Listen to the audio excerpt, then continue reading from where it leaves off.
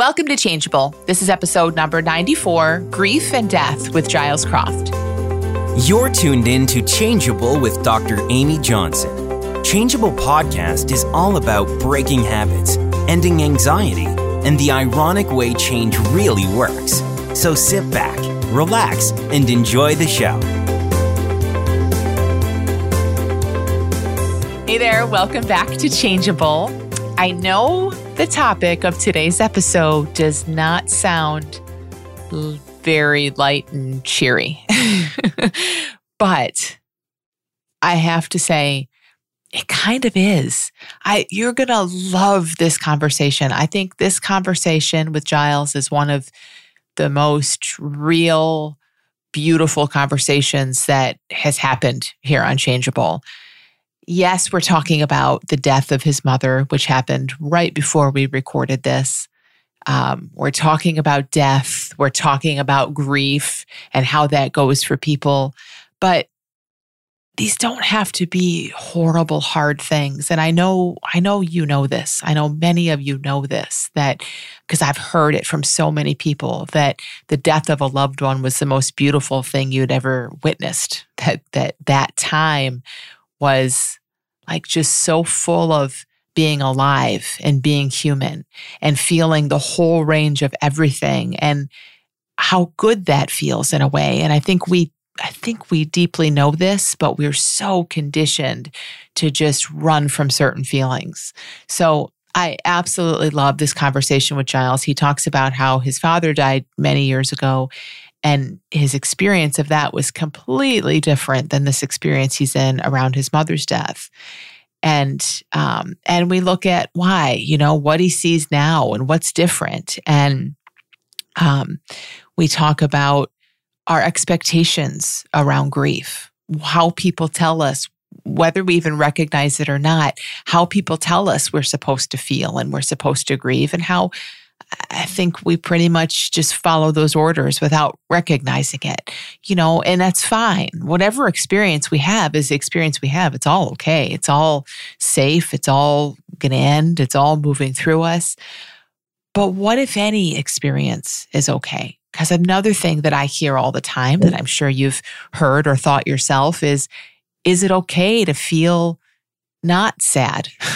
Is it okay to just feel just right into gratitude? Is it okay to not be upset? And this is happening.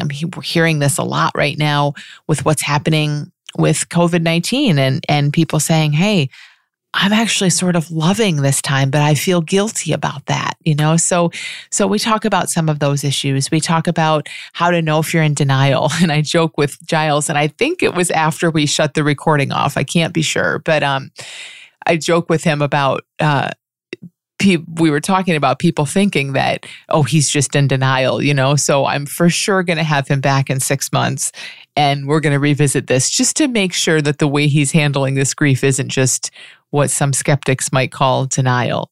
But anyway, it's such a beautiful topic. It really is such a beautiful conversation. And I just love how Giles shares. He's so open. He's seen so much about this new paradigm. And I'm really, really grateful for his willingness to come on and explore this with us when he did. So enjoy this conversation with Giles. Hey, Giles, thanks so much for being on Changeable. Hi, Amy. Thanks for having me on. Yeah, I'm really looking forward to this conversation. Although we're going to talk about death. Yeah. And I know, gosh. The description, I'll have to see what we title this one. The description, just death and grief and all of this. It feels so heavy, yet just chatting with you and having a sense of how we're really going to talk about this and where it's really going to go. I love that it doesn't feel heavy at all. I'm super excited about seeing where this sort of unfolds. So maybe let's just start. Tell us a little bit about yourself. And I know you lost your mother recently, and just kind of how that experience has been for you. And I think that'll lead us into this. Yeah. Well, my experience of it has been very different from how I imagined my experience of it would be. because of the way I see things just generally now, I guess, and that, you know, that's something that's come up for me frequently, is that it's not like I'm not sort of doing anything differently, and yet my experience of grief this time round, I say this time round because I lost my father 20 years ago, so I've got this kind of like this really sort of stark contrast between my experience of grief back then and my experience of grief now. And I'm sure we'll get into it, but you know, what even is grief? Yeah, it's things are okay. Things are okay. I mean, my mum passed away 3 weeks ago. She'd been ill for a very long time. She had mesothelioma, which is the asbestos-related cancer that there's no cure for. And so we've had quite a long time to prepare. She's been ill for like 3.5 years since, and we've known it was terminal for about 1.5 years. So we did a lot of kind of like bucket list stuff. It kind of feels like we did a fair bit of sort of pre-grieving, if that's even a thing. Yeah. You know, it's funny. I've had thoughts coming up since she died, and then followed swiftly by, I've already had that thought before. You know, I've already had that sad thought before. I've already kind of like sort of mourned that thing that. Yeah. That could have happened, that's not going to happen anymore. So yeah, it's been an interesting experience so far. I love that. I mean, gosh, because that just sort of shows how that machine works, right? It's like, oh, let's get sad about this one again, and you're like, wait a minute, I've done that. I felt this. So so tell us a little bit maybe about how it is different from when your dad died. So my dad died in horrendous circumstances. He committed suicide. He went missing after both me and my sister he had bipolar disorder, and we both had fairly difficult conversations with him before he disappeared. And then he disappeared, and we didn't. He wasn't found for 6 months, so that was a really, really odd time. Yeah. And at this time, I was a surgeon. I was doing my surgical training, so I had the perfect kind of like vehicle for dealing with that kind of stuff back then, which was to just work harder. You know, I just like absolutely threw myself into it. And you know, when someone goes missing, what do you do?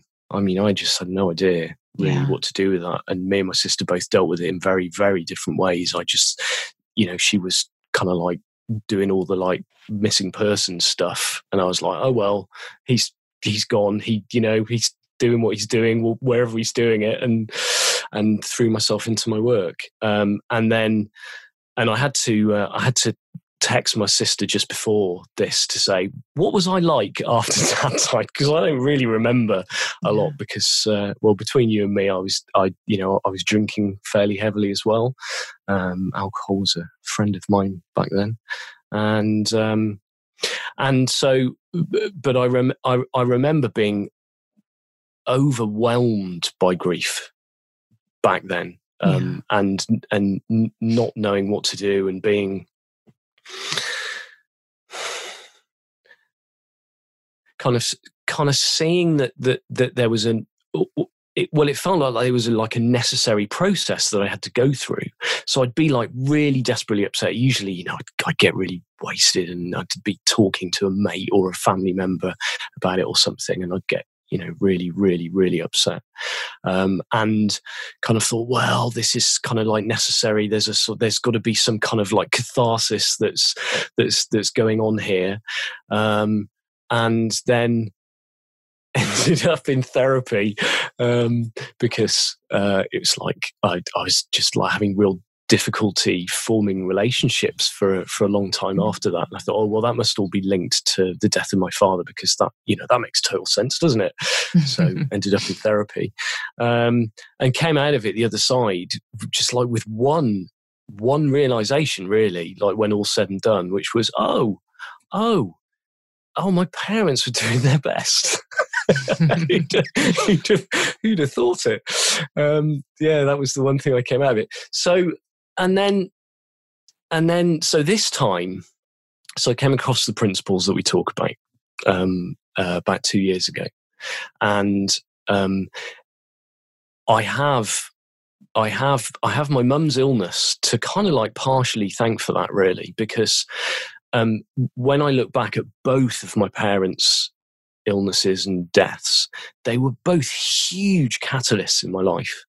Like my dad's death, it was about a year and a half after that I left surgery and decided that I wanted to do something different with my life. And a similar thing happened with my mum when we got the diagnosis, the sort of the terminal diagnosis with my mum. I think of it as like, it just kind of like lowered my tolerance for the bullshit of life. You know, it was just like, I just couldn't be bothered with all of the flim flam of the stuff I was supposed to be doing. And I had my business back then was, I was like in healthcare IT, and I had this consultancy, and I just decided one day, it's like literally halfway through a phone call, it's like, I'm not doing that anymore. Don't know what I am going to do, but I'm not doing that anymore. That door's closed. And I can see that was because, I don't know, I was even more in tune with that kind of like that intuitive voice about what was right for me. And I wasn't going to put up with a whole load of stuff because, oh, bloody hell, life's too short, life's too short for any of that kind of stuff. So came across the principles, and, it was just absolutely mind-blowing insights. And remember being very, very emotionally labile. I remember just sitting at my work desk and just like bursting into tears, like completely out of nowhere, and just like feeling like incredibly grateful that I'd come across this understanding in this particular situation. It's like, there's some really heavy stuff's going to happen in the future. And I'm just like really grateful that I've come across this understanding. And then at the same time, even though my life changed beyond recognition of how I was experiencing it, there was still that doubt in the back of my mind. There was still that, it's like, but grief's different, Giles. It's it's not, maybe it doesn't really, not that it didn't apply, but maybe like the tsunami of grief will be so big that it will overwhelm my grounding, my understanding of the principles and stuff. So I was kind of a bit concerned. And then she died, and there was sadness. And it was a really nice sadness. It was entirely appropriate. It was entirely appropriate. And it came, and I experienced it, and I embraced it, and it left. And it's going to sound a bit weird, but it's like it's not come back all that much. I've had sad moments, but it's been really nice every time I've had a sad moment. But most of the time, I was just kind of like chuckling to myself. It's like, why did I think it was going to be any different with grief? How on earth is grief different from any other emotion that arises within us? It's like, I can see where it's coming from and see what it is, and that's that, really.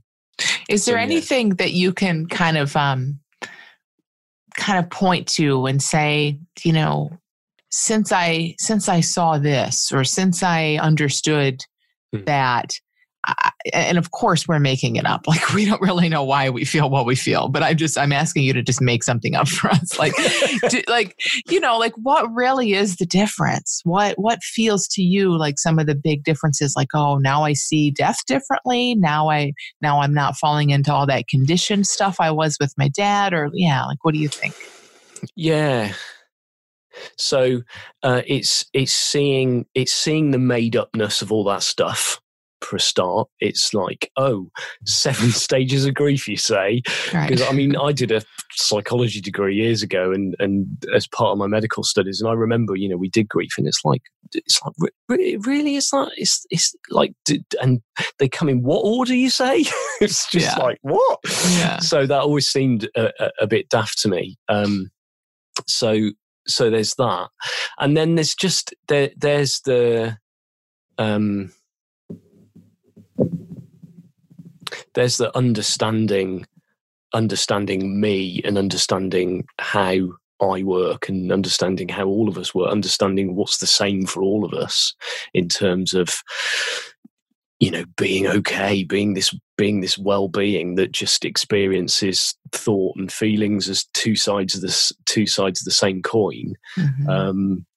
That's allowed me to not be afraid of any feelings that come up, because I know what they are now. Yeah. It's just experience arising, and I'm feeling it, and then it's gonna 10 minutes later it's gonna be like squirrel, and there'll be there'll be something else arising. So yeah, so that, I love how that speaks to kind of even the 7 stages thing in a bit, because like some people find comfort, like there's for sure, in general, some things people go through, right? Like sometimes in general, it's kind of shocking, and then maybe you are in denial, and then maybe you get into your life, and then it kind of hits you when you try to get into normal life. I don't know.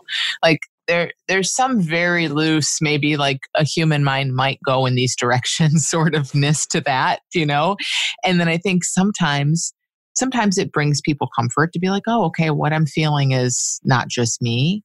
But I love like how you're speaking to it is really shining this light on it and saying, wow, it's not that we have to go through, it's not that there are 7 stages to grief and that we're all going to go through them all, because when it looks that way, we end up doing that. We end up playing them out, without even recognizing it. And it's so cliche in a way, but it's... Yeah, I bet there's a whole load of people who've really experienced the 7 stages of grief once somebody described the 7 stages of grief. Yes. And it's like, even when you describe your experience with your dad, it's like, it's very, that's exactly how it would go in a movie. It's like you get upset, and then you like drink a lot, and then you like lay it all out, and then you say, what's wrong with me? I got to get myself together. And then, and that doesn't mean there's not some human element in that, which is why it shows up in our movies. But I love that we can kind of see, okay, yes, there's places we tend to go in our minds and with our emotions, because we're all the same. But when we look at it like it's a framework we have to move through, man, then we're just looking way too up close. And then, like you said, we end up living out those 7 stages, not recognizing that our expectations are sort of doing that. Yeah, and if there's the mind always wants to get involved, though. Like. Yeah. Whatever's going on. So it's like, okay, all right. So I'm not overwhelmed with grief. I'm not overwhelmed with grief. So then the mind goes to, well, why aren't you overwhelmed with grief? Yes. What's going on there? What should I feel guilty about not being overwhelmed with grief? But then, I think of my mum and the times that we did spend together, and especially towards the end, I had a week with her a couple of weeks before she died, when I go, it was half term here in the UK, and usually I would take my daughter to hers for the full week, bit of free childcare, and get a whole lot of stuff done, and this time, because she was going downhill, I just wanted to go on my own, and I wanted to give her husband a bit of respite, really, because it's it's a full-time job, really, looking after her, and it was seeing life just play itself out, and seeing the principles at work there, because I've got to admit, I wasn't looking forward to it. it's like I was like, okay, I'm not going to take a whole lot of work to do. I'm really gonna throw myself into the caring son, looking after mum when she's really not well. By this time she was on oxygen, she wasn't going very far. She's on a lot of morphine, and I really wasn't looking forward to it. And for the first couple of days, I was stuck in that I'm not enjoying this kind of mentality. And then when I just let go of the need for it to be a particular way and just really slowed down, and I will take the memory of the two of us just sitting in the conservatory, her doing like a little crossword, and me just like legs up on the sofa on the other side of the conservatory, just like neither of us really having to do or be anywhere, and just sort of idle chit chat with her. That was totally different from how I'd imagined. And then just like things like getting her out of the house, I was determined to get her out of the house. It's like, come on, let's get you out of the house. And she was really anxious and really nervous about being in the vehicle and everything. And because like all of her anxieties had kind of really ramped up with the morphine, because her thinking was pretty disordered.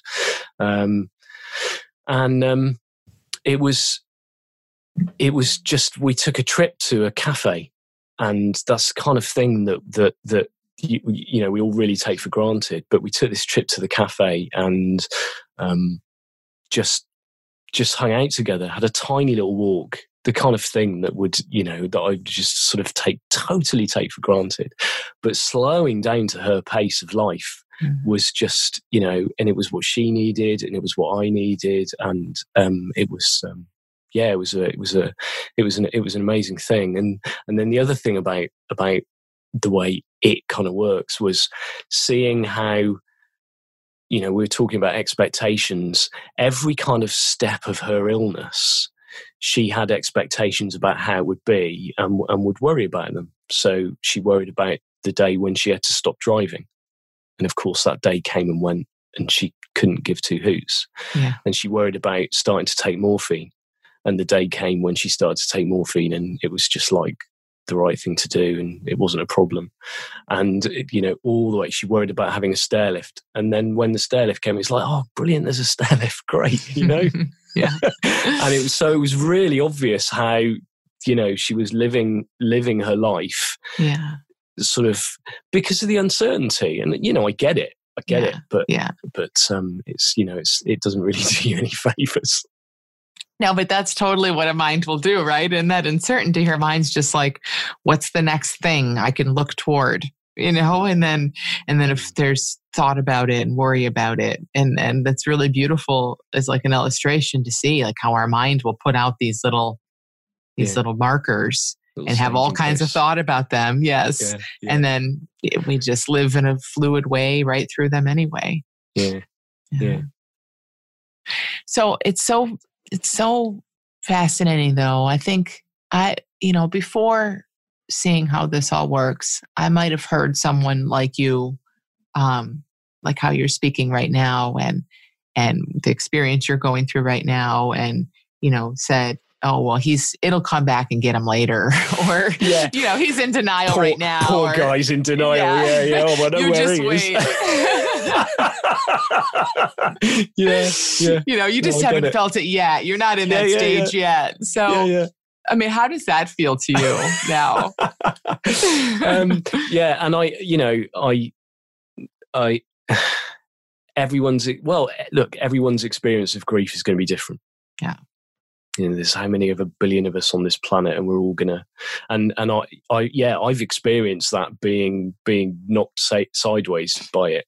Now, if in a couple of weeks' time, or a month's time, or 6 months' time, or a year's time, I am utterly floored by the loss of my mother, then I'll be utterly floored by the loss of my mother, and that's the thing that There'll be that for a bit, and I know.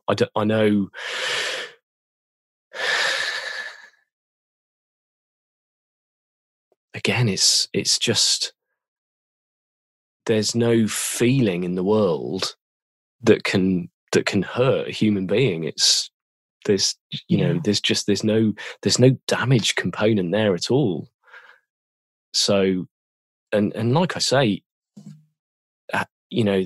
if I want to have a really sad experience, I can choose to do that. I could sit down and watch a film that's going to make me cry or something.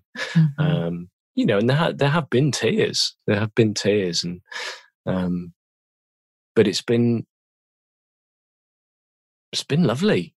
Yeah. That's been, it's like really nice, sort of wholesome sadness, because it's just seeing an emotion coming, and the memory of the great times and the sadness. It's like thinking about her granddaughter. She was, that like the happiest. I can still see her face now. When I told her that she was going to be a grandmother, because my daughter's the only grandchild, and because of my career to that date and me being a bit hopeless, it looked like it was never going to happen.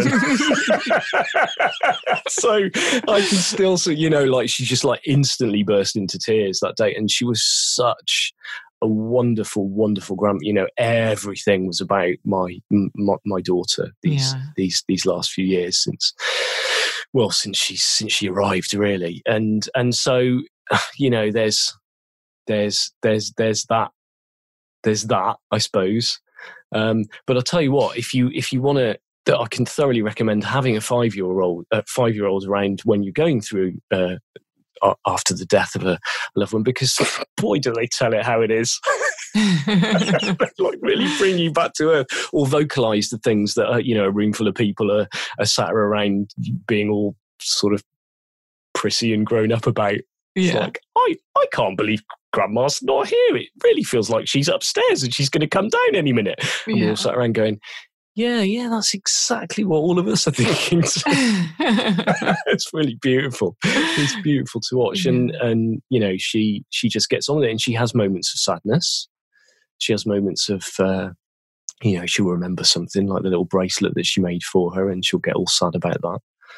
Yeah. And then she won't be sad, and it's like, as always, look to children for what's going on in you, really. Yeah, because there's just not a fear of what might come or what it might mean. There's not all the meaning around it, and I think like I can feel that in you, where it would feel, if somebody's afraid to feel, or they are, I don't even know what denial is, but if you're just like, nope, just going to stay busy. I can't feel this. I can't go there. You feel it. We feel it. If we're doing that to ourselves, we're going to feel it. And often, people who are kind of newer in this will ask like, wow, I'm not feeling as all caught up or worried or sad or anything as am I in denial? And it's like, well, I don't know. Are you? Like, why are you asking me? You would know. You know what denial feels like. Absolutely. It feels like you're holding a beach ball under the water that you're trying to hold away. Yeah. And you don't feel that way. And, no. And like knowing that the waves of anything could show up. You're absolutely right. Like, and you probably will, of course, get struck by waves of grief throughout your life around this. But when we aren't afraid of that, and on the other side too, like when we don't think we should, when it's not like, oh, this is my stage to really grieve, like when it's just like, whatever, it'll happen as it needs to happen. It's so beautiful to see how it unfolds. Yeah. I don't know if you've heard the George Pransky thing on grief. It's like just a little half-hour thing. And I listened to that, and it was a real relief to listen to that, and to hear him say, we don't assume that people have to go through X amount of pain. Yeah. In fact, we don't have to assume that people have to grieve at all. And he said, like the words are just stuck in me. It's like, you can just pop straight into gratitude. And I'm like, yes, you can just pop straight into gratitude.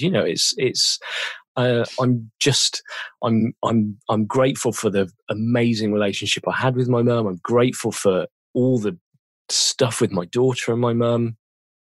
Yeah. And it sounds weird, but I mean, given the catalytical nature of her illness, I mean, I'm not sure I'd have come across the principles if my mum hadn't had a terminal illness. Yeah. I'm not sure And I'd have. you know, tell us about the waves, because I love that so much. Because I think so much of this too, not to analyze it and pick it apart too much, but I think there's a bigger feeling that when people have a bigger feeling about what life and death really are, it tends to make a huge difference. It makes a huge, not only in how we grieve, but in how we live. You know, it's huge. So yeah, is it like, is she gone? Is she like, you know, ashes or buried in the ground? Is that her? You know, like, so tell us about this wave documentary that you saw, because it's so beautiful. A friend of mine recommended it. You can find it on YouTube. It was a BBC documentary called The Secret Life of Waves. And it was a chap making it about, he was looking into what waves are. He'd always been fascinated by waves. And there's like a whole load of, research done about, you know, tsunamis and stuff, and how they develop. And so like donkeys years ago, they were tracking waves all the way around the globe. You know, they start as a tiny sort of ripple, and then just there's the right conditions, and then they turn into a wave, and then these waves just stay as they are, going all the way across the ocean, and you can track them. And yet when you look at the water, which is what you're looking at, the water itself isn't moving. The water itself is just kind of like going up and down where it is, or it's going in a little bit of a circular motion. But the wave, what you're actually seeing with your eyes is transfer of energy.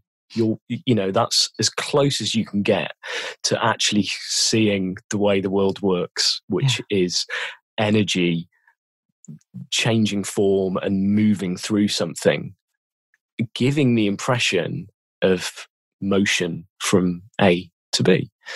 And then these waves reach different circumstances and they break and they change form and their energy is dissipated. And this documentary is so beautiful because during the filming of it, the documentary maker's mum dies, or just after, or something. So he's reflecting on how, like a wave, a human life is, and really, it's at some level, that's all we are. You're just watching energy just take form and give the impression of movement.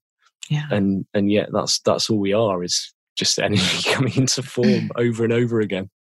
I love that. It's so true. And like, there's so many, it's like everything. There's so many levels at which we can really see that. Do you know what I mean? Like we kind of know, yes. it's, you know, we know, but then we can like really see and know. And I don't know. I mean, I've never been present as someone is dying, but you can imagine. And I've heard from people who have that there's like this body and it's animated, and then it's not animated, and it's that transfer of energy. I was so things. It's so we had so long to prepare, and then the end, of course, was completely different from how I'd imagined. And I thought I was being all kind of like la-di-da, let's take it as it comes, and just show up to whatever's going on.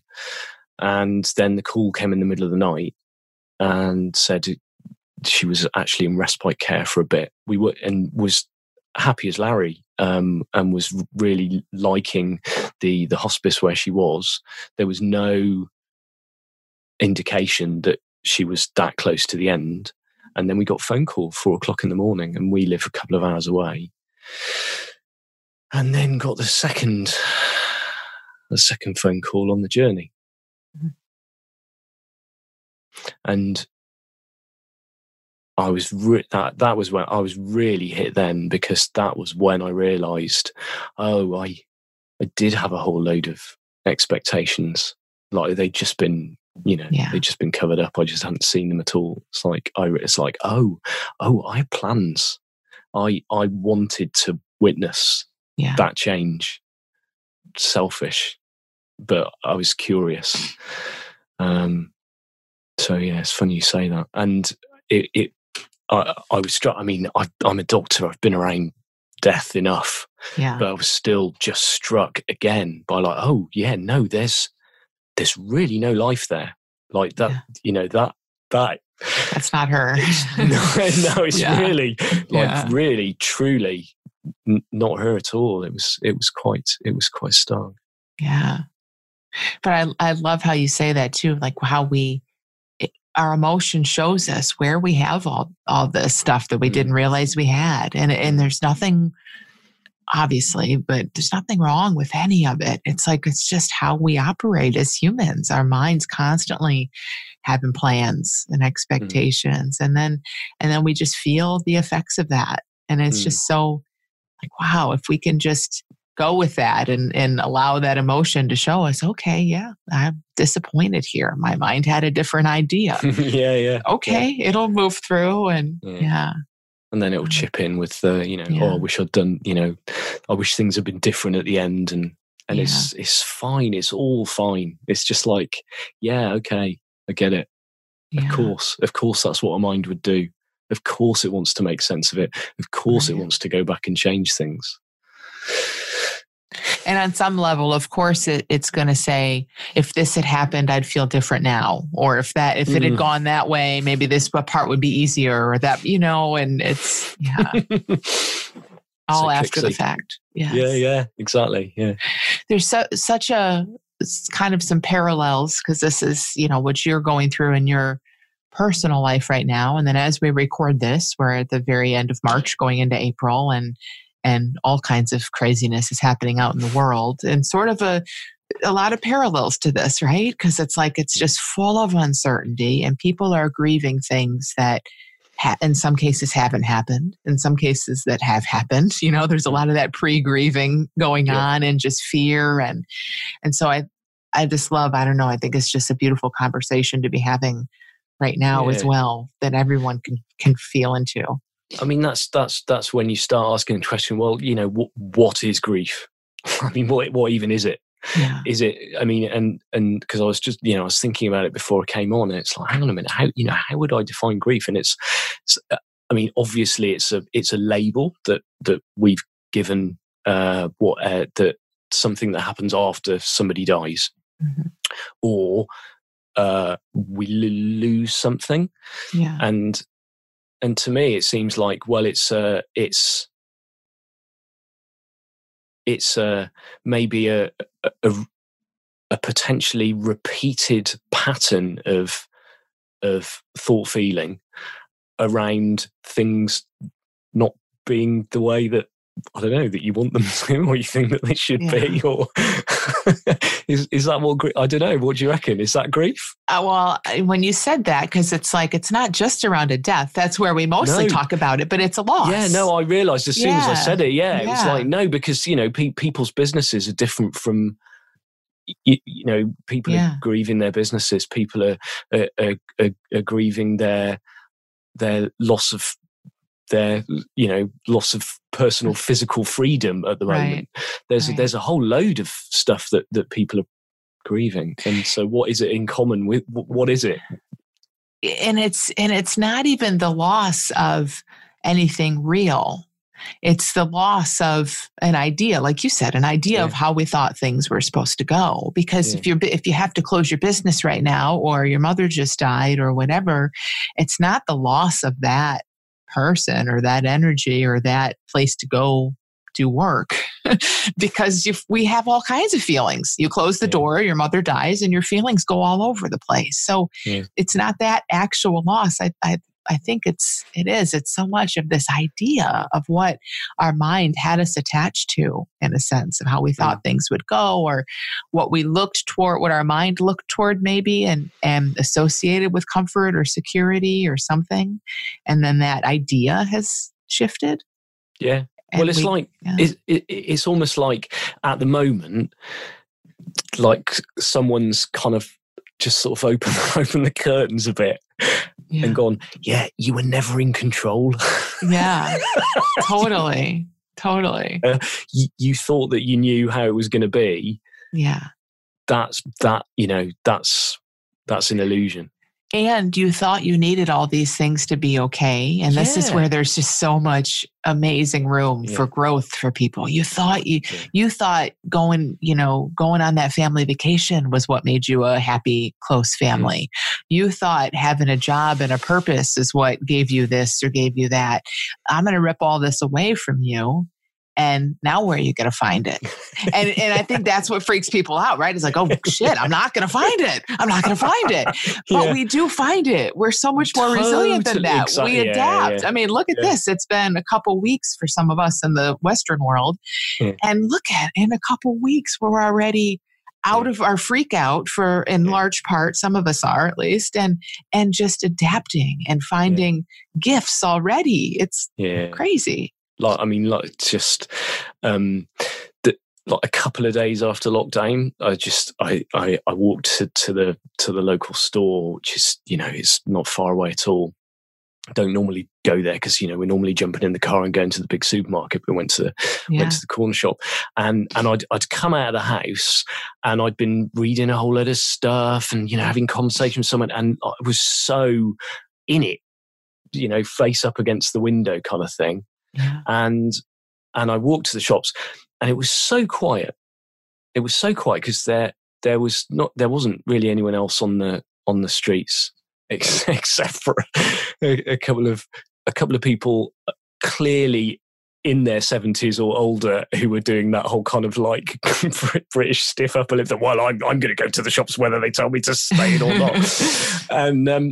And I was walking down a footpath that I inevitably see somebody on, and there was no one there. And I could the bird song was just like really loud. I was like, yeah, they're just getting on with it, aren't they? Yeah. And it really struck me that nothing had changed. Like nothing had changed. That feeling of everything being completely different, that was all coming from my phone and from the thinking that I had around it all, and just getting all revved up and ruminating on it. And then in that moment, hearing those birds, I was like, yeah, no, nothing's changed. Nothing's changed at all. Yeah, there's an illness. There's illnesses everywhere. There's people, there's more people, and I'm not trying to belittle the misery that families are experiencing at the moment, but there's illness and death all day, every day. Yeah. We've been, and I always sense this, but I think probably a lot of people do, but we've been so, it's kind of set up so that we can just put our heads down and go on with our personal little lives, in a sense, knowing that, yes, people are still dying of starvation all over the world, and all the, there's all kinds of things happening. But because it doesn't touch us in a certain way, we just not pretend consciously, but we live our lives as if it isn't happening. And this is something that we can't do that with in the same way. So so it's like we're opened up to that, but at the same time, like you said, the birds are still singing, like we're still living our lives. It's really, for me, kind of made me see some of the value in like the our parents and grandparents, even generation, talking about like a simple, slower life, and really seeing like, wow, yeah, I don't think many of us have even realized how fast we were going, and how much of that, even though better, how much of that, like, let me do this in order for that to happen. Like, work really hard now so we can go on that nice trip, or so that we can buy this nice thing or whatever, and it's like, wait a minute, so you're kind of feel a particular way. Yeah, like you're adding a lot in the middle there when what you're actually looking for is right here already. So it's it's interesting to see that. It's, I mean, when there's levels, isn't there, of looking at anything, and when we're right up in the stratosphere looking down, we're 20 years time, 50 years time, 100, 200 years time, how are humans gonna look back on this time? Oh yeah. Then there was the coronavirus, this natural part of our world, of what goes on, this viruses that help us to evolve by transferring RNA and stuff like that. And then that happened, and then this happened to the world, and we're in it, we're right in it, and it can it's when it's on your doorstep and it's in your life, it's sometimes, well, this is a story, but it's sometimes more difficult to get that very high level view of it. But it's there all the time. The high level view is there all the time. It's just waiting for you, always there.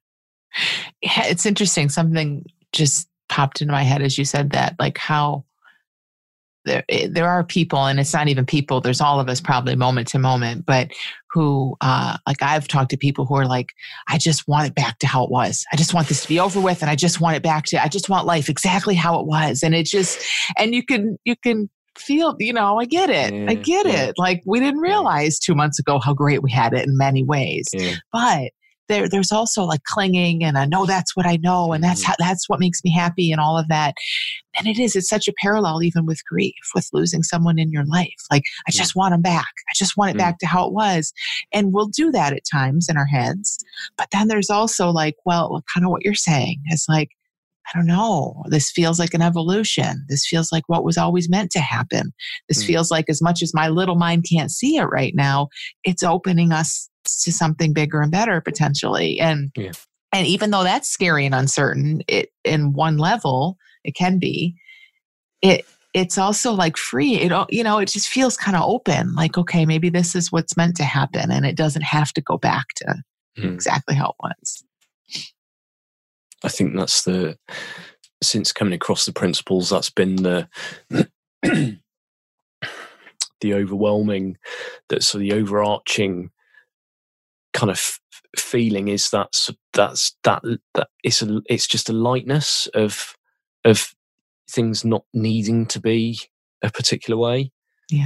That's always there. That's what I love about it. It's always there, even when I'm not, even when I'm grinding away. Oh my God, a coronavirus, and I was supposed to be running a course, and now I can't, and I'm going to change it, and my wife's got bricks and mortar shop, and so in the early stages, it was big old calamity, and a couple of weeks later, she's running all of her workshops online, and she's posting out wool to people and stuff, and it's and that I suppose you would call it the human spirit, the to dust yourself off and carry on, and it, but totally that we are just inherently resilient. That, like, try getting in the way of that. It's like impossible to get in the way of that. Like, you can't. It's like a bulldozer. It's going to, life will find a way, and whether we like it or not, we are a part of life. So it's like we I mean, in terms of death, it's almost like we've tried to insulate ourselves from life. It's like, well, hang on a minute, we're the top level species here. So, we don't have to do stuff the way that life tells us it works, know?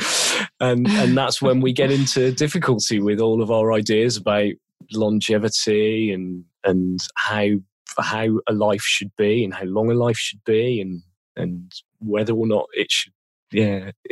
It's just story upon story. And it's like, no, actually life's got other ideas. It's like trying to stop a wave. The transfer of energy is going to happen. You might not like that the waves are so small because you wanted to go surfing that day. You might not like that they're so big because you're getting seasick. Well, too bad. Yeah. But I love that we get that feedback. It shows us. And we, once we have a feel for what we're talking about here, it's like we know from that tension and that feedback. And like you said, we get in our heads and we had plans, and that's so human. Yeah. And it's always showing us, okay, here's you trying to steer life. Good grief. Yeah. I mean, talk about useful. Yeah. I mean, like talk about useful feelings. It's like, I know. Oh wow, it's just having a completely different perspective on it. But it's like, oh yeah, my feelings are really useful. Why? Because they're telling you about what's going on. No, they're telling me about what's going on in my head. Yeah. They're telling me I'm off in a load of stories right now. They're telling me that I'm not present to what's right under my nose here and now. That I'm living life. I'm living life somewhere else, either in the past or in the future, or in judgment and expectation. Yeah. And my feelings are telling me, oh, thanks. Yeah. Little light on the dashboard. Hey there, Giles. Open your eyes, buddy. Yeah. I love this conversation. Thank you so much for sharing all that you did. And I just think it's so helpful for people, like just to see beyond that anything we feel is okay. And it doesn't have to be or look a certain way. And I love that we could talk about this around, loss of parents and things that everyone goes through eventually that are so personal. But then right now, as we're talking about it again, like it's just life. It's not about loss of parents. It's not about any of that. It's like just that flow of life that we get to feel this all over the place. Thank you. Oh, I really hope it's, that I know that it's interesting, difficult times at the moment, unusual times, shall we say. Yeah. And there is, there's going to be a lot of people losing loved ones. So I hope this has helped. Thank you so much for listening to Changeable. If you enjoy this podcast, please let me know by subscribing or maybe even considering leaving a review. iTunes reviews are so valuable in helping other people who need change to find their way here. I'll talk to you next week.